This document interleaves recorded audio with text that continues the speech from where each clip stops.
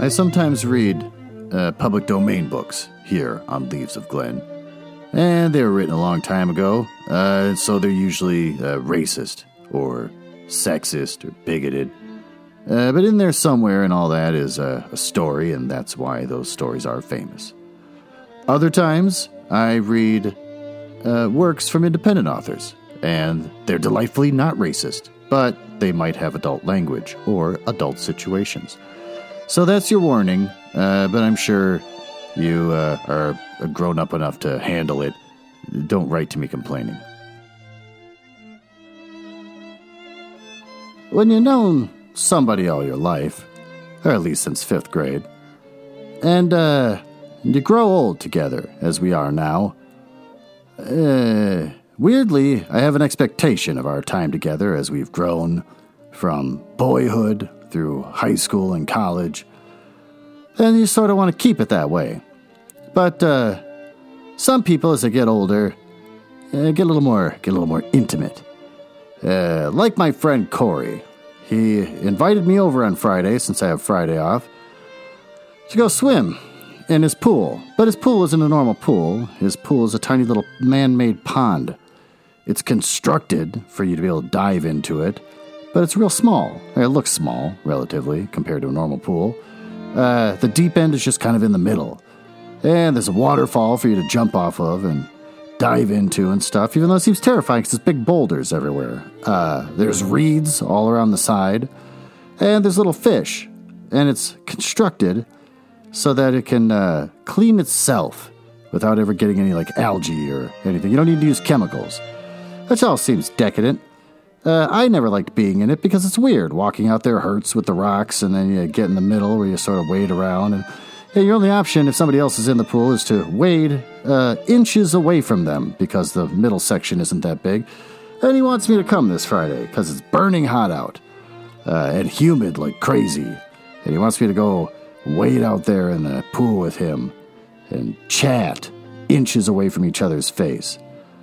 I miss the old days where he would stand a good 10 feet away from me at all times and never show his feelings. But that's what I'm doing this Friday. Other big thing in my life, fire prevention. Moving into this house, I realized I don't have a fire extinguisher. What if something happened? So I went and bought a fire extinguisher for like $100. And now that's just sitting up there, and that's hopefully never going to get used.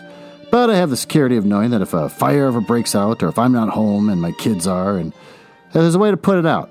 If nothing else, is save the cats. But I also bought a smoke and carbon monoxide detector to put in my basement. And they're the fancy Nest ones, so you can check it from your phone. Is there carbon monoxide in my basement? Well, let's just check my phone. Not clean as a bell down there. So I've spent a lot of money on a concept of fire breaking out. I spent a lot of money on fear, because just for a couple weeks I realized if anything happened, I got no way to put it out. I had to get a pan full of water and start throwing it at a thing. And so here I am. Now I have smart fire detectors and carbon monoxide everywhere in the house, and a big old fire extinguisher that I have by the back door. The 4th of July. Paranoia and intimate friendships. Well, with that, let's continue on with where we left off on the adventures of Tom Sawyer. And then I'm going to go sit outside and read Twilight. Ugh.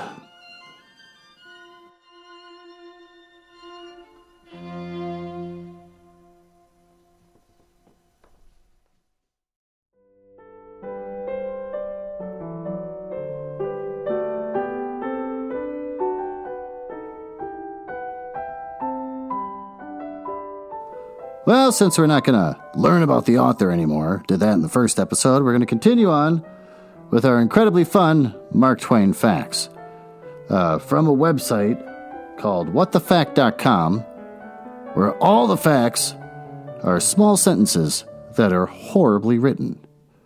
So this week's fact about Mark Twain, his ailments. He suffered from depressions, with an S, and also from constipation. Nothing could be done about the depression, as it was more psychological thing. But his first encounter with Tesla cured his constipation. The two men became friends for life after that. Doesn't explain a thing. I mean, I could go look into it. What the hell did Tesla do? Stick his finger in there? But, I don't know. The mystery is Tesla, in all his magic ways, was able to cure a man's constipation and not share that cure with anybody else in the world. So the rest of us have continued to suffer, thanks to his selfishness and best friendsness with Mark Twain. So, where do we leave off in chapter 3? Our hero wanted a Bible real bad. So he finagled his way into getting these little tickets that if you get enough tickets, you get to get a free Bible because it proves that you've learned all the Bible verses and you've earned your right to a free Bible. So he finagles it and finally has enough tickets, and the day he wants to cash his Bible in is the day that a famous lawyer has been invited to the church to sit on stage. And so he gets brought up before the lawyer, and of course he's tested a little bit on his Bible knowledge, and it's made obvious that he lied and cheated his way towards God's Word. So with that, let's start the next chapter. Chapter 5. About 10:30, the cracked bell of the small church began to ring, and presently the people began to gather for the morning sermon. The Sunday school children distributed themselves about the house and occupied pews with their parents so as to be under supervision. Aunt Polly came, and Tom and Sid and Mary sat with her, Tom being placed next to the aisle in order that he might be as far away from the open window and the seductive outside summer scenes as possible. The crowd filled up the aisles. The aged and needy postmaster, who had been seen better days, the mayor and his wife, for they had a mayor there among the other unnecessaries, the justice of the peace at the window, Douglas, fair, smart, and 40, a genuine, generous, good-hearted soul, and well-to-do, her hill mansion, the only palace in town, and the most hospitable, and much of the most lavish in the matter of festivities that St. Petersburg could boast. The bent and venerable Major and Miss Ward, Lawyer Riverson, the new notable from a distance, next the belle of the village, followed by a troop of lawn-clad and ribbon-decked young heartbreakers. Then all the young clerks in town in a body, for they had stood in the vestibule sucking their cane heads, a circling wall of oiled and simpering admirers, till the last girl had run their gauntlet. And last of all came the model boy, Willie Mufferson, taking as heedful care of his mother as if she were cut glass. He always brought his mother to church and was the pride of all the matrons. The boys all hated him. Oh, he was so good. And besides, he had been thrown up to them so much. His white handkerchief was hanging out of his pocket behind, as usual on Sundays, accidentally. Tom had no handkerchief, and he looked upon boys who had as snobs. The congregation being fully assembled, now the bell rang once more to warn laggards and stragglers, and then a small, solemn hush fell upon the church, which was only broken by the tittering and whispering of the choir in the gallery. The choir always tittered and whispered all through the service. There was once a church choir that was not ill-bred, but I have forgotten where it was now. It was a great many years ago, and I can scarcely remember anything about it, but I think it was in some foreign country. The minister gave out the hymn and read it through with a relish. In a particular style which was much admired in this part of the country, his voice began on a medium key. It climbed steadily up till it reached a certain point, where it bore with strong emphasis upon the topmost word and then plunged down as if from a springboard. Shall I be carried to the skies on flowery beds of ease, whilst others fight to win the prize and sail through bloody seas? He was regarded as a wonderful reader, At church sociables, in quotes, he was always called upon to read poetry, and when he was through, the ladies would lift up their hands and let him fall helplessly in their laps and quote, wall their eyes and shake their heads, as much as to say, words cannot express it, it is too beautiful for this mortal earth. After the hymn had been sung, the Reverend, Mr. Sprague, turned himself into a bulletin board and read off notices of meetings and societies and things till it seemed like the list would stretch out to the crack of doom. A queer custom, which is still kept up in America, even in cities. Away here in this age of abundant newspapers, often the less there is to justify a traditional custom, the harder it is to get rid of it. And now the minister prayed. A good, generous prayer it was, and went into details and pleaded for the church, and for the little children of the church, and for other churches of the village, for the village itself, for the country, for the state officers, for the United States, for the churches of the United States, and for the Congress, for the president, for the officers of the government, the poor sailors, tossed by stormy seas, for the oppressed millions, groaning under the heel of European monarchies and Oriental despotisms, for such as have the light and the good tidings, and yet have not eyes to see nor ears to hear withal, for the heathen in the far islands of the sea, and closed with a supplication that the words he was about to speak might find grace and favor, as be as seed sown in fertile ground, yielding in time a grateful harvest of good. Amen. There was a rustling of dresses, and the standing congregation sat down. The boy, whose history this book relates, did not enjoy the prayer. He only endured it. If he even did that much, he was restive all through it. He kept a tally of the details of the prayer, unconsciously, for he was not listening, but he knew the ground of old, and the clergyman's regular route over it. And when a little trifle of new matter was interlarded, his ear detected it, and his whole nature resented it. He considered additions unfair and scoundrelly. In the midst of the prayer, a fly had lit on the back of the pew in front of him and tortured his spirit by calmly rubbing its hands together, embracing its head with his little arms, and polishing it, so vigorously that it seemed to almost part company with the body, and the slender thread of neck was exposed to view, scraping its wings with its hind legs and smoothing them to its body as if they had been coat-tails, going through its whole toilet as tranquilly as if it knew it was perfectly safe. And indeed it was, for as sorely as Tom's hands itched to grab for it, they did not dare. He believed his soul would be instantly destroyed if he did such a thing while the prayer was going on, but with the closing sentence, his hand began to curve and steal forward. In the instant the amen was out, the fly was a prisoner of war. His aunt detected the act and made him let it go.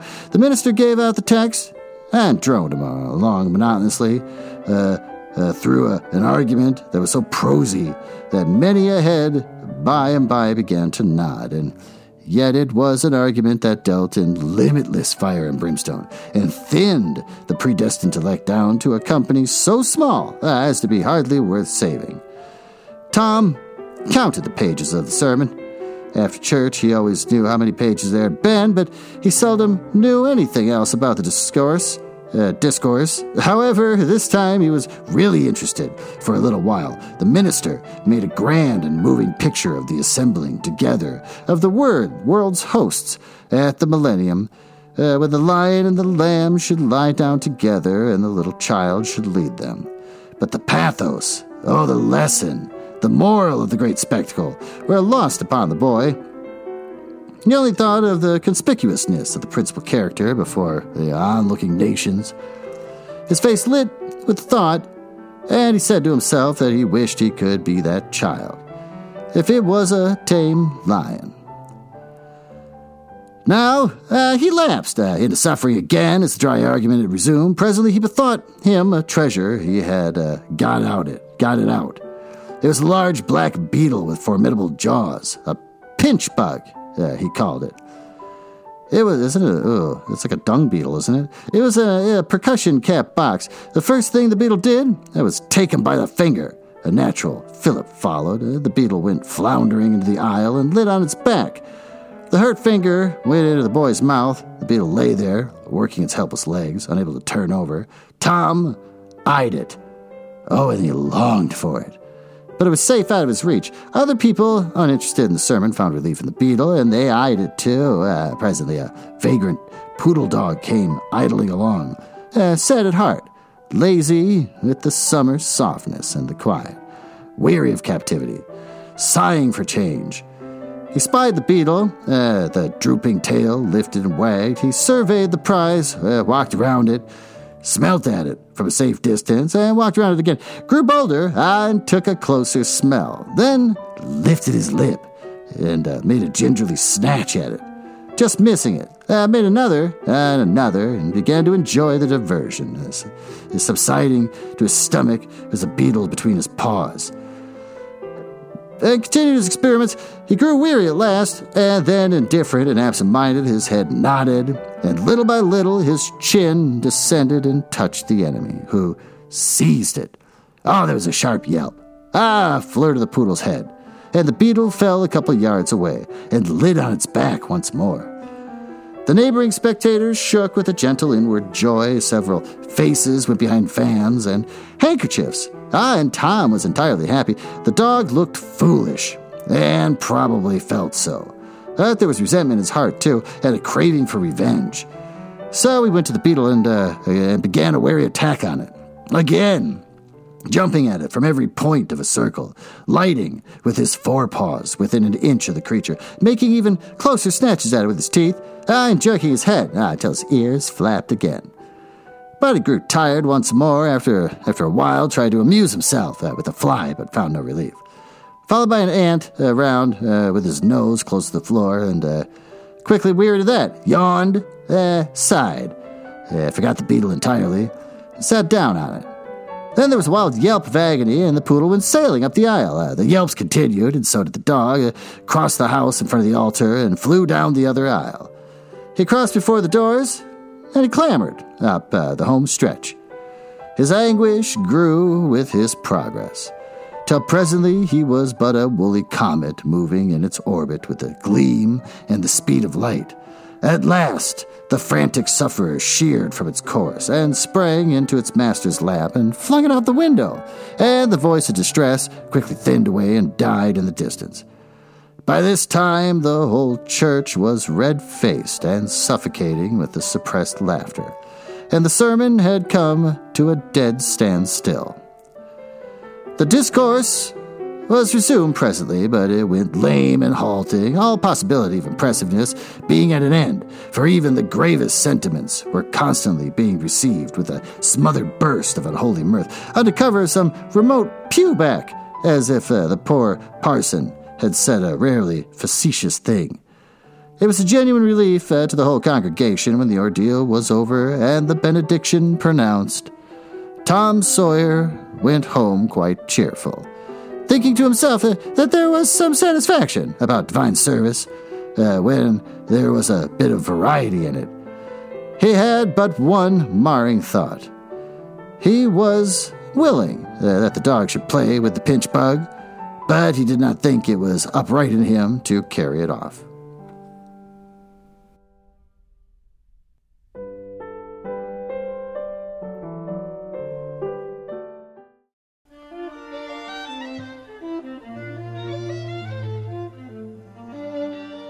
Oh man, these chapters just get shorter and punchier. Pretty soon it's just going to be like 1 page long, but I love it. I love a good short chapter. So what did we learn here today? One jerk kid can completely ruin everything that another man aspires to by being bored. So we learn here, don't ever let anyone you know be bored because they could ruin you. Thanks for listening, and I will see you next week.